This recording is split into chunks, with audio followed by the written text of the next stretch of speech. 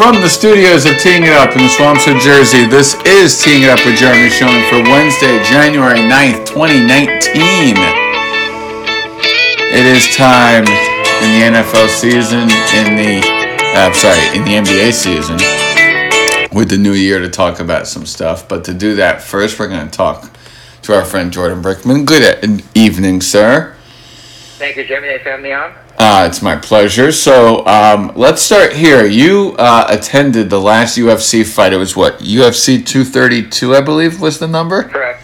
Yeah. 232 in Los Angeles. I've never been to a UFC fight. I have no interest in MMA. What was the experience like? Having attended a bunch of sporting events, what was it like? It was absolutely awesome. It's my second UFC event. My first one was 7 years ago now, and that was in Vegas.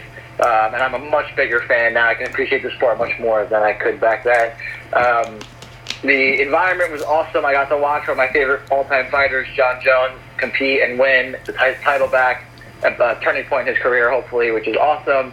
I got to see Amanda Nunes versus Chris Cyborg, which was an incredible fight, 50 seconds long, champion versus champion, and had a undefeated fighter get knocked out, which was completely unexpected. I've never seen a crowd be more in shock about anything than that moment. The entire crowd, hands on their head, mouths open, looking around, trying to confirm with each other that they actually saw what they just saw.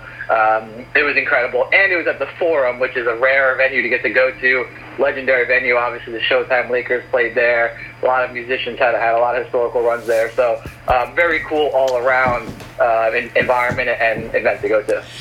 And it perfectly relates to this podcast, which is going to talk a bunch of Knicks, because it's owned by Jim Dolan. Or run. Which I didn't know, which is interesting that it's that MSG owns the Forum. I guess I just can't escape that guy. Yeah, they purchased that years ago. It's been a while since they did that. One of the things that's interesting to me about such a violent sport like that is we talk so much about head injuries in other sports, and we don't talk a lot about head injuries with mixed martial arts. And yet it seems like it's as popular as ever. Why do you think that is? Well, so one thing I'll say, if you compare boxing to MMA is significantly safer right, from a long-term perspective, because you can lose a fight without getting hit in the head once. You can get put into a... Ronda Rousey would win fights all the time, put someone in an arm bar, it's over in 30 seconds. They never got hit in the head at all. There's obviously body shots, there's kicks, things like that. So there's not as much head trauma as something like boxing, where you're really only getting hit in the head or in the body. Now, with that said, there's also a lot of knockouts. With knockouts comes definitely a concussion, definitely some long-term symptoms can come from that, especially for guys that are, have fought 50 fights and have been knocked out 10 times. There's definitely some issues there. As far as why it's so popular, I think that boxing, has taken a step back. I think that boxing has lost some of the personality and the big-name fighters like Tyson and the Alis of the world. There's been a little bit of a comeback recently, but Mayweather has been the biggest name in the sport for years, and he's not a fun fighter to watch. At the end of the day, people like to see, if you look at the NFL, they want to see big hits, they want to see highlights, and the UFC and MMA in general is more tailored toward that, because you're seeing knockouts, you're seeing more enticing finishes, as opposed to watching 12 rounds of guys kind of punch each other. And sure, that's fun too, but there's more of it's more finesse in boxing, and there's a lot of finesse in MMA, but the knockout and the fact that it can happen at literally any time, I think it really caters to the new age audience, the millennial audience, if you will, the Instagram highlights, the GIFs, things like that. MMA, I think, caters to that a lot more than boxing does. And you have so many different unique styles. No one fight is the same. I think there's a lot of reasons that UFC has kind of taken over as the top combat sport in the country, or in the world, maybe even. Hashtag millennial. Talking to Jordan Brickman here on Teeing It Up. You mentioned how your favorite fighter was back in the octagon. Do you think he's finally realized that he can't be doing PEDs and can't get himself suspended every other fight? Well, he maintains his innocence. There's definitely a lot of there could be a long discussion around this. It certainly seems like he's the new man. He's definitely one of those guys that will always say the right thing no matter what. So it's kind of hard to know if he's being truthful or not. So I'm hoping that he is. He seems to be super focused. He wants to fight 3 times this year, which is a lot for an MMA fighter.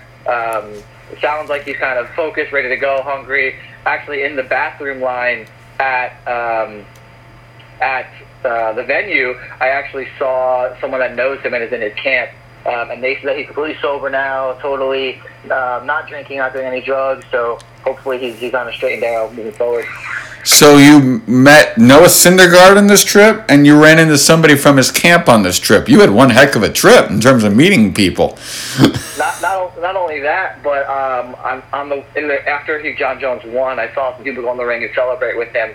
And as I was leaving the venue, I saw those things. I recognized the guy's suit. He was wearing a light gray suit. And I recognized him as I was leaving. I was like, "Hey, John Jones, let's go!" Like, threw me out. And he was like, "Yeah." And I watched the video behind the scenes of the event. That was his father and his brother that I was actually talking to outside of the venue. So that was kind of a funny realization that I had, that I actually spoke to John Jones' dad briefly, but we definitely had a little moment. There you go. All right, you talked to a whole. First of all, MSG bought this place in 2012. That's the exact timeline for that. Okay.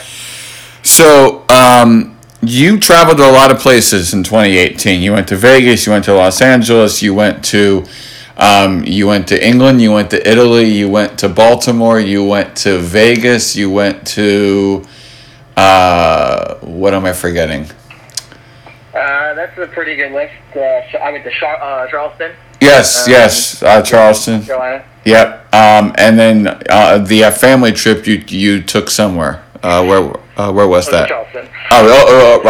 Yes, that's right, Charleston. Okay. South Carolina, I should say, not Charleston, but South Carolina. Right. So where was your favorite place that you traveled in 2018 of all those places, and why? Italy is the easy answer for sure. Always wanted to go to Italy. Food was amazing. The weather was amazing. Positano is extremely awesome. The views are incredible there. I saw when I was in Positano, there was a bunch of yachts out there, and turns out LeBron James was on one of those yachts, and he had just signed with the Lakers while we were out there. So that was his celebration, and we saw the yacht, and we also saw a helicopter come and land on that yacht, and apparently that helicopter had Samuel L. Jackson and Jimmy Iovine on it. So it was really cool to kind of see how the other side of the world lives, and just kind of watch that whole thing unfold. And again, the food and the weather and the ambiance and just the country itself was amazing. I thought you were a 1%er. Come on, you are a part of the other side of the world. Not yet.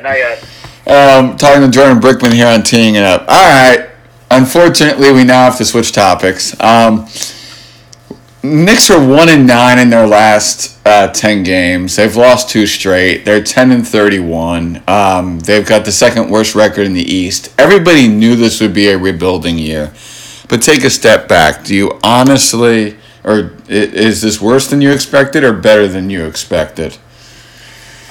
To be honest with you, it feels no different to me than other years. The last few seasons I've always gone into, once the kind of the wheels fall off, right after you realize after about 10, 15, 20 games that they're not going to make playoffs, they're not going to, it's not going to be a totally different season. I'm always expecting them to lose. So this kind of just feels like the same, and I'm happy that we are now hopefully going to be in the conversation for the number 1 pick.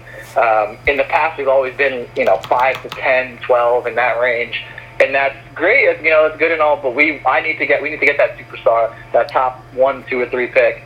Right now, all you need to have with the new lottery rules is be a bottom 3 team. We are currently a bottom 3 team, so let's keep losing. It's all about development. If Knox who's shown flashes and has looked pretty good, if he can continue to develop.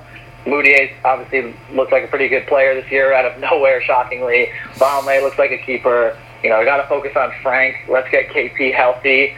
You have those things. You maintain your cap flexibility. I don't think it's that much of a lost season because it's about development. If we can walk away from this year and say, we have 3 to 5 guys that we are comfortable moving forward as our core. We have KP is healthy, have a top 3 pick. That's something that you can build on, and hopefully is not too far away from really taking the next steps, man. Frank has played in 35 games, started 14 of them, is averaging 6 points per game. Some say he's disappointed on offense. Some say he's still progressing. His shooting percentage this year is 34% from the field, 33%. 35% from the field, 30 from 3. 30 PA, whatever that nugget is, and then it's obviously 0 point. Hold on a second. I cannot read stats today for some reason. 30% from 3. Yeah. So here's my question about Frank. Is he progressing offensively how you want him to? Because everybody knows he was a great defensive guard. The question is, could he be a good offensive player? So you have those stats in front of you right now, right? Yep.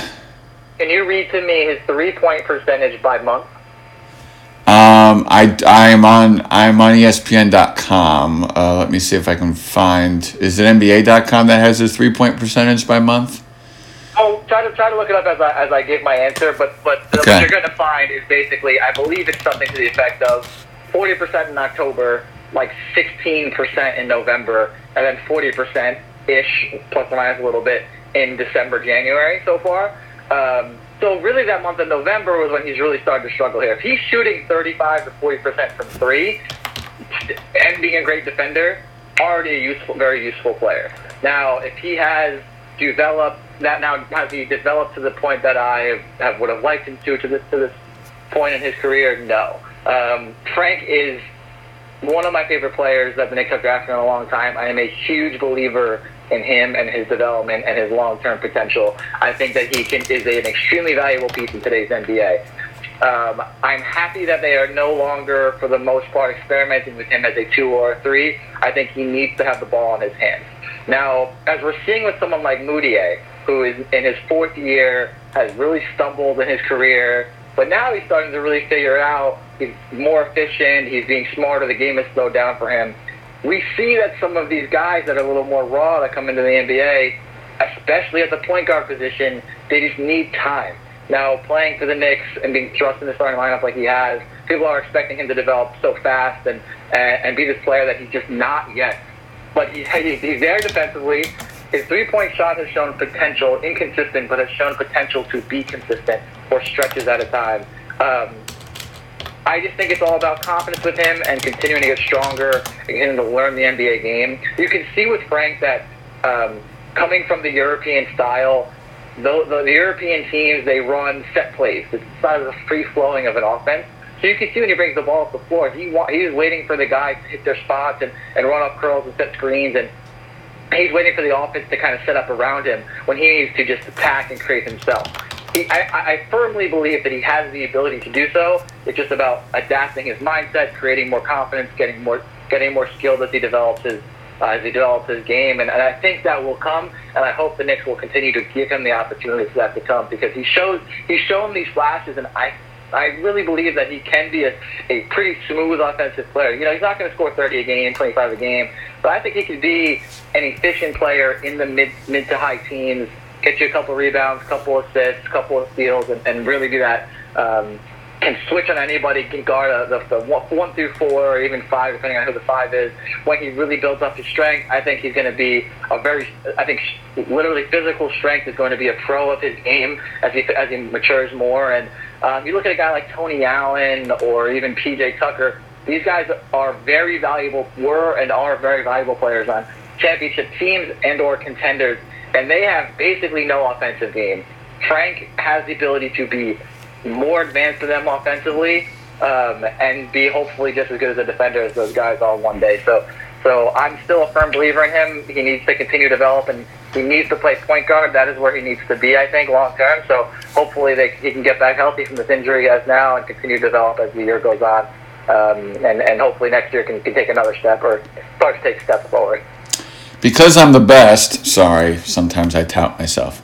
I did find that 3-point percentage from for you about Frank. His October 3-point percentage was 39%. Then it was 16%. Then it was 38%, and now it's 67% in January. Right. So you can see November, terrible. 16% unacceptable. You can't have that. But that looks like so far that's kind of an outlier. Yeah. If he can maintain, if he can shoot 38, 39, 40% from three, even if he does nothing else, if he can, as long as he can stretch the floor and play the defense he can play, there's value in that. And something I've noticed, Frank, is when he starts to hit one, if he hits his first shot or hits a shot early into his playing time, all of a sudden his confidence is completely different. If you notice when you watch him play, if he goes out and hits his first shot, especially if it's a jumper, he's so much more engaged and so much more confident after that. So as long as I can get a little more consistent and kind of stay where it is at that 38, not 39% number, that's just going to help continue to evolve his game even more. All right, so now we're going to play does this player have a future with the Knicks, which is Kanter, Mudiay, and then I would say Alonzo Trier, and then Noah Vonleh, who has impressed me in the action I've seen of him. He's averaging where'd the rebounding statistics go? They're somewhere in here. But he's impressed me in his time. Here it is. He's grabbing, this is the next lineup. 9 rebounds per game. He's scoring 9 points per game, and Trier's averaging 10 points per game. Both those guys have impressed me. The question is, do they have a future? Yeah, so Kanter, definitely not. He's gone. He might get traded any day now. There's a rumor today about him and Zach Randolph being a trade. Don't really see the benefit there for the Knicks, but I guess just to get Kanter away, it sounds like there might be a bigger deal involved with that too. So that Kanter's gone for sure. I think Trier will definitely be here next year. Curious to see how he fits in long term. He's definitely been struggling a little bit after that hot start. Total definition of a Chuck, doesn't really play within an offense, but he is an efficient scorer. He can score the basketball. That's always going to be valuable. And I think he has some potential to be maybe average defensively, or to not be. He's not a guy like Trey Burke or Jamal Crawford or one of these guys that is a scorer, or Lou Williams, and just can't play defense. I think he has some ability to maybe be at least league average there. So curious. I'm going to say unsure on Trier, but he'll definitely be here next year. Mudiay, I think he's obviously a free agent. I think that he loves playing for Fizdale. I think that he's obviously. I was clearly out on him coming into the year. I thought this guy stinks. He was so bad last year. I was like, he doesn't have a single NBA skill. I'm out on this guy, and I think a lot of people were. He's definitely impressed me this year. Is he an NBA starting point guard on a good team? I'm still not sold on that. His 3-point shot is still well below average at this point. It's been improved, but it's still really not passable for today's NBA. So to me, he's a backup point guard. Now, is he willing to give the Knicks a hometown discount to come back next year? That's the question that I think that we have to ask. So if he is, and I think that he will be, then I think he'll be back in hopefully a backup point guard role. I don't know who would be in front of him. It could be, if we get lucky enough to get a Kyrie, it could be him. Maybe we draft a guy like John Morant from Murray State, and maybe that's the guy that's like playing point guard moving forward. Maybe Frank takes that step and really takes the job from him. So I think he'll be back at a hometown discount, and I'll say same answer for Noah Vonleh. I think Noah loves to play for Fizdale. I think he hopefully will give us a kind of a hometown discount, knowing that we don't have a ton of money to shed out to these guys. But hey, if we give them a Kyle O'Quinn type of contract, 3-4 year deal, $3 to $5 million mid-level exception type of money, I think that they'd be happy with that, knowing all the volatility they've had in their career, knowing how much they love Fizdale, and knowing the opportunity that's in front of them in New York. At the end of the day, we haven't seen any of these guys mesh with KP yet, and that's really the big question. I think that Vonleh is a great fit next to KP and a great fit for today's NBA. He's kind of everything that Kyle O'Quinn wasn't. So I think that Mudiay and Vonleh are back on team-friendly deals. I think Kanter's gone, and I think Trier will be back. Unclear if Trier is in the long-term picture for the Knicks. What's your impressions of Fizdale and all these changing lineups? Because there has not been consistency, besides injuries, obviously, but there's really not been consistency from from a set of games to a set of games. Obviously, he's experimenting. Obviously, he has the luxury to experiment because this season, there are no expectations on this team. But what is your thoughts on both him and all these changing lineups? So first on Fizz, I think that his development is really why he was brought here. And I think he's done a pretty good job at that so far. It's hard to tell from being away, not as close to the team as some beat writers are or the players are, obviously. But from afar, you look at Mudiay, you look at Vonleh, you look at these guys that have never done anything close to what they're doing right now in their career, and you say, and they all credit Fizz for their success. I think you got to say job well done around that. I think his X's and O's seem to be kind of average. They don't seem to be anything crazy unique. The Knicks are still one of the last teams in corner threes attempted and made, which is a very modern NBA shot. So that's a little bit concerning. But also you got to work with the roster that you have. So I think X's and O's, out of timeouts, the inbounding is like terrible. Things like this is, it's hard to say, is it the coach's fault, is it the player's fault? I think you can give him an incomplete for the actual on-the-court X's and O's for now. The rotation changes and how often they change. It doesn't matter to me as much as other people make it out to be. I mean, look, the team has the second or tied for the second worst record in the NBA. He should be experimenting. He should be making changes. He shouldn't be sticking with the same starting lineup all year. Now, there are some lineups that statistically have shown they are strong plus minus relative to other lineups that I would like to see him experiment with more. For example, Frank, Dotson, and Vonleh, I believe, are the best three-person combination of any lineup on the team. That lineup doesn't get thrown out there as much as it maybe should be, and it has not started together since the beginning of the year. So, there's some things like that I'd like to see more, but to his point, and I think he's very forthcoming with his thought process on this, is that these guys are very young. A lot of them are rookies, have not experienced playing this much before. He needs to kind of feel along with them. What can they handle? What are they okay with? What's too much? What's the best way to help develop these guys? And there's no right answer there's not one formula for every single player on the team. So I'm okay with the changing lineup because it's not like they're winning games. He's making these changes. They're losing games. It's good to stick with something for a little bit, see how it's going. I think they're sticking with Luke Cornett right now and seeing how that works out. They did the Mitchell Robinson thing. They did the Cantor thing for a little bit. So, give them their stretches. I'm happy it's not game to game. It's literally changing. But I like the approach that he's taken so far. I could see how it could annoy some people that not have the consistency, but it's not like they're playing well or winning, so you might as well try some new things. Talking to Jordan Brickman about the Knicks, we're not going to expand out to the National Basketball Association as a whole. There is no team currently averaging less than 100 points a game. Are you concerned about the lack of defense in the NBA and all this scoring, or are you fine with it?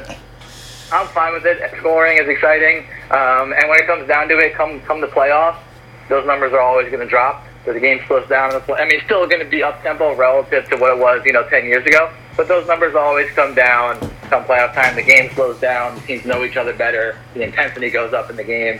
I have no problem with the scoring. And from what I've seen, there's still a lot of competition in the NBA. And there's a lot more strong teams in the NBA right now. Maybe not championship contenders, but really strong, talented teams in the NBA right now that are exciting to watch. You read my mind. Is Denver a team that can stay up top the Western Conference? They've been up there basically the whole year. Whether they could stay there in the regular season is not the topic that I think is important. The topic, I think, is can they win the championship? And that answer that for me is no. I don't think Jamal Murray is a consistent enough scorer, and Jokic I don't think is a high enough volume scorer for them come playoff time to beat a team like the Warriors or a team like the Lakers or even the Thunder. So I think that they maybe, great regular season team. I think they're probably still a little bit more development away from really being that title contender. When you look at Toronto, obviously Kawhi Leonard's been a game changer for them. Are you still in the boat that it'll be Philly, Toronto, and Boston by the time we get towards the Eastern Conference Finals, or do you think the Bucks or the Pacers can sneak in there? Bucks Bucks can definitely sneak in there. I'm interested to see with the new pace and space lineup and offense that the Bucks are playing with Giannis just go and attack the rim, and if there's nothing there, dish it out for three. I'm interested to see how that looks in the playoffs and see how Giannis if he can continue these numbers he's putting up come playoff time and more specifically in crunch time. But I do think they are good enough to compete with those teams. But I think the Raptors and the Celtics are still the class of the East. The Celtics have not obviously meshed as well as some people thought, but I think come playoff time, they're going to figure it out. They're going to be there. Kyrie, best scorer probably in the East, and obviously great crunch time player as well. So I think the Celtics and the Raptors are the top two right now. James Harden has basically brought the Rockets back to life. I mean, they got off on an awful start, and he just has been doing some ridiculous things. I mean, that three the other night was it last Thursday that he won that thing with 5 seconds left with two guys covering him? I mean, you can't defend that. That's just pure talent. And that's crazy. Do you think the Rockets right now, who are fifth in the conference, are still going to be there, or they need to add something here at the trade deadline to make it work? The concern with the Rockets is that Chris Paul looks like a shell of himself. I mean, obviously he's hurt right now, but it looks like when he's out there, he does not look like the same player. And they need to have Chris Paul be the all-star version of Chris Paul for them to compete with someone like the Warriors. You know, Harden, he's not going to put up 40, 45 points, triple-doubles in 4 out of 7 games against the Warriors in the playoffs. Just not going to happen. You know, maybe he can do it a couple times and will them to some games, but I just don't think they have enough right now to beat the elite of the elite teams in the NBA. You know, I think last year was their shot. It sounds like they're going to try to keep making some moves this year, continue to try to get better at the trade deadline. We'll see about that. More to come, but I don't think that they are going to beat someone like the Warriors this year. Are the Warriors good enough even when DeMarcus Cousins comes back? It's been a weird year for them. Steve Kerr admitted that he thinks Steph Curry's had problems getting back in the rotation. He's obviously had a great stretch recently, so obviously Steph's feeling better. But it's been a weird year for them. Klay Thompson got off to an awful shooting start. He's finally hitting his stride. Do you think DeMarcus Cousins is the addition, in quotes, that the Warriors need, or is it still one more, or something else, or is this just not their year? ... I just think it's the regular season malaise. The Warriors have done this over and over again. I just don't think the regular season is exciting for them. Maybe when Cousins comes back, it can give them some additional legs because now they got this new fun player that they can work into the offense and try to mesh with. But I'm really not worried about them long term.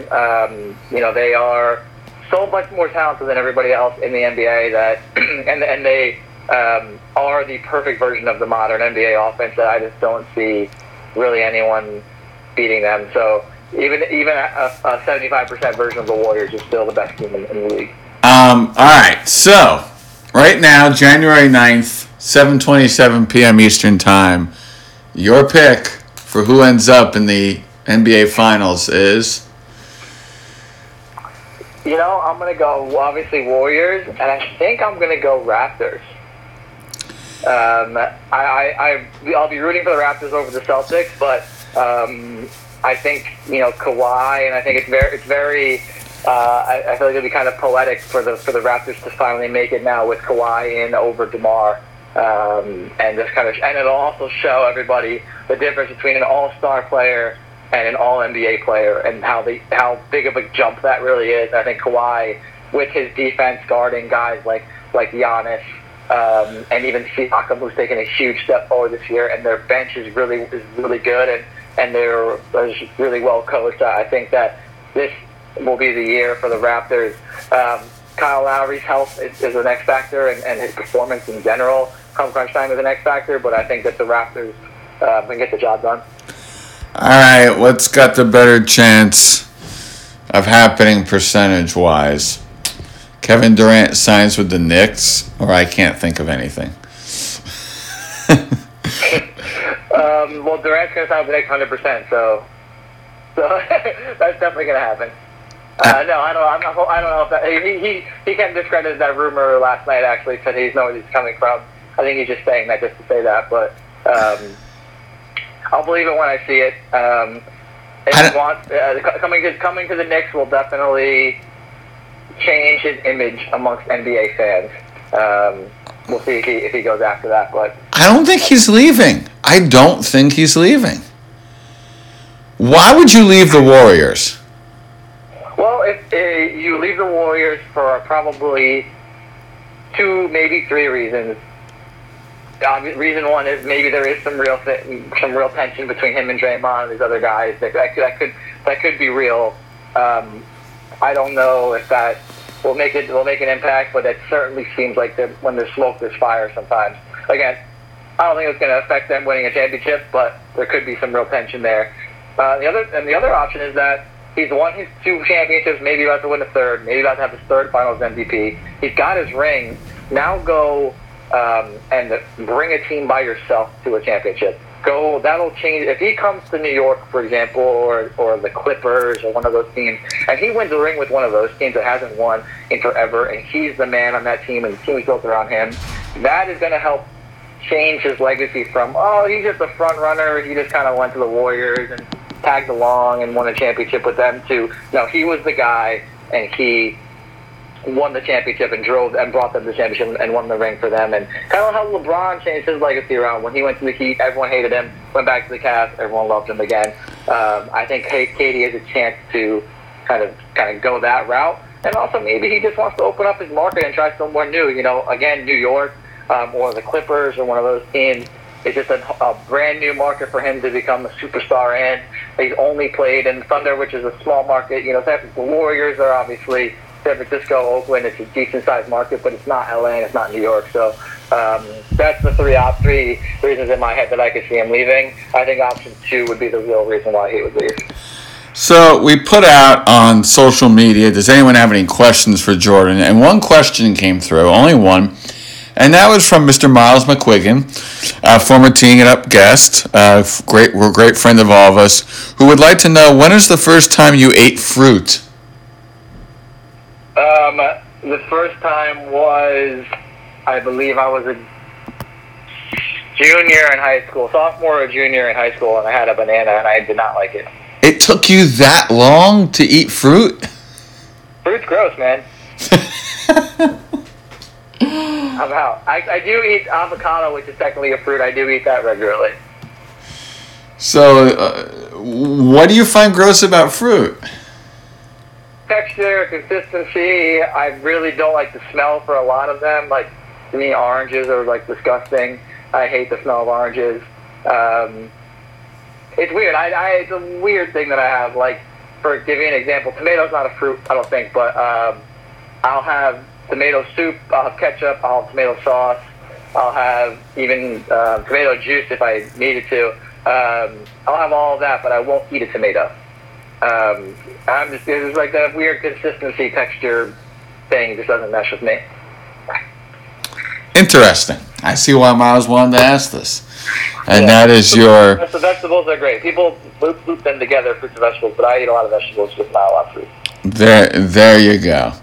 All right, is there anything else you want to say before we shut the door on this one? I think that's about it. I want to thank you for having me on. Thank you for coming on, as always. And thank you all for listening to Jordan Brickman's appearance on Teeing It Up. And thank you for listening to this edition of Teeing It Up with Jeremy Schelling. And we will talk to you soon.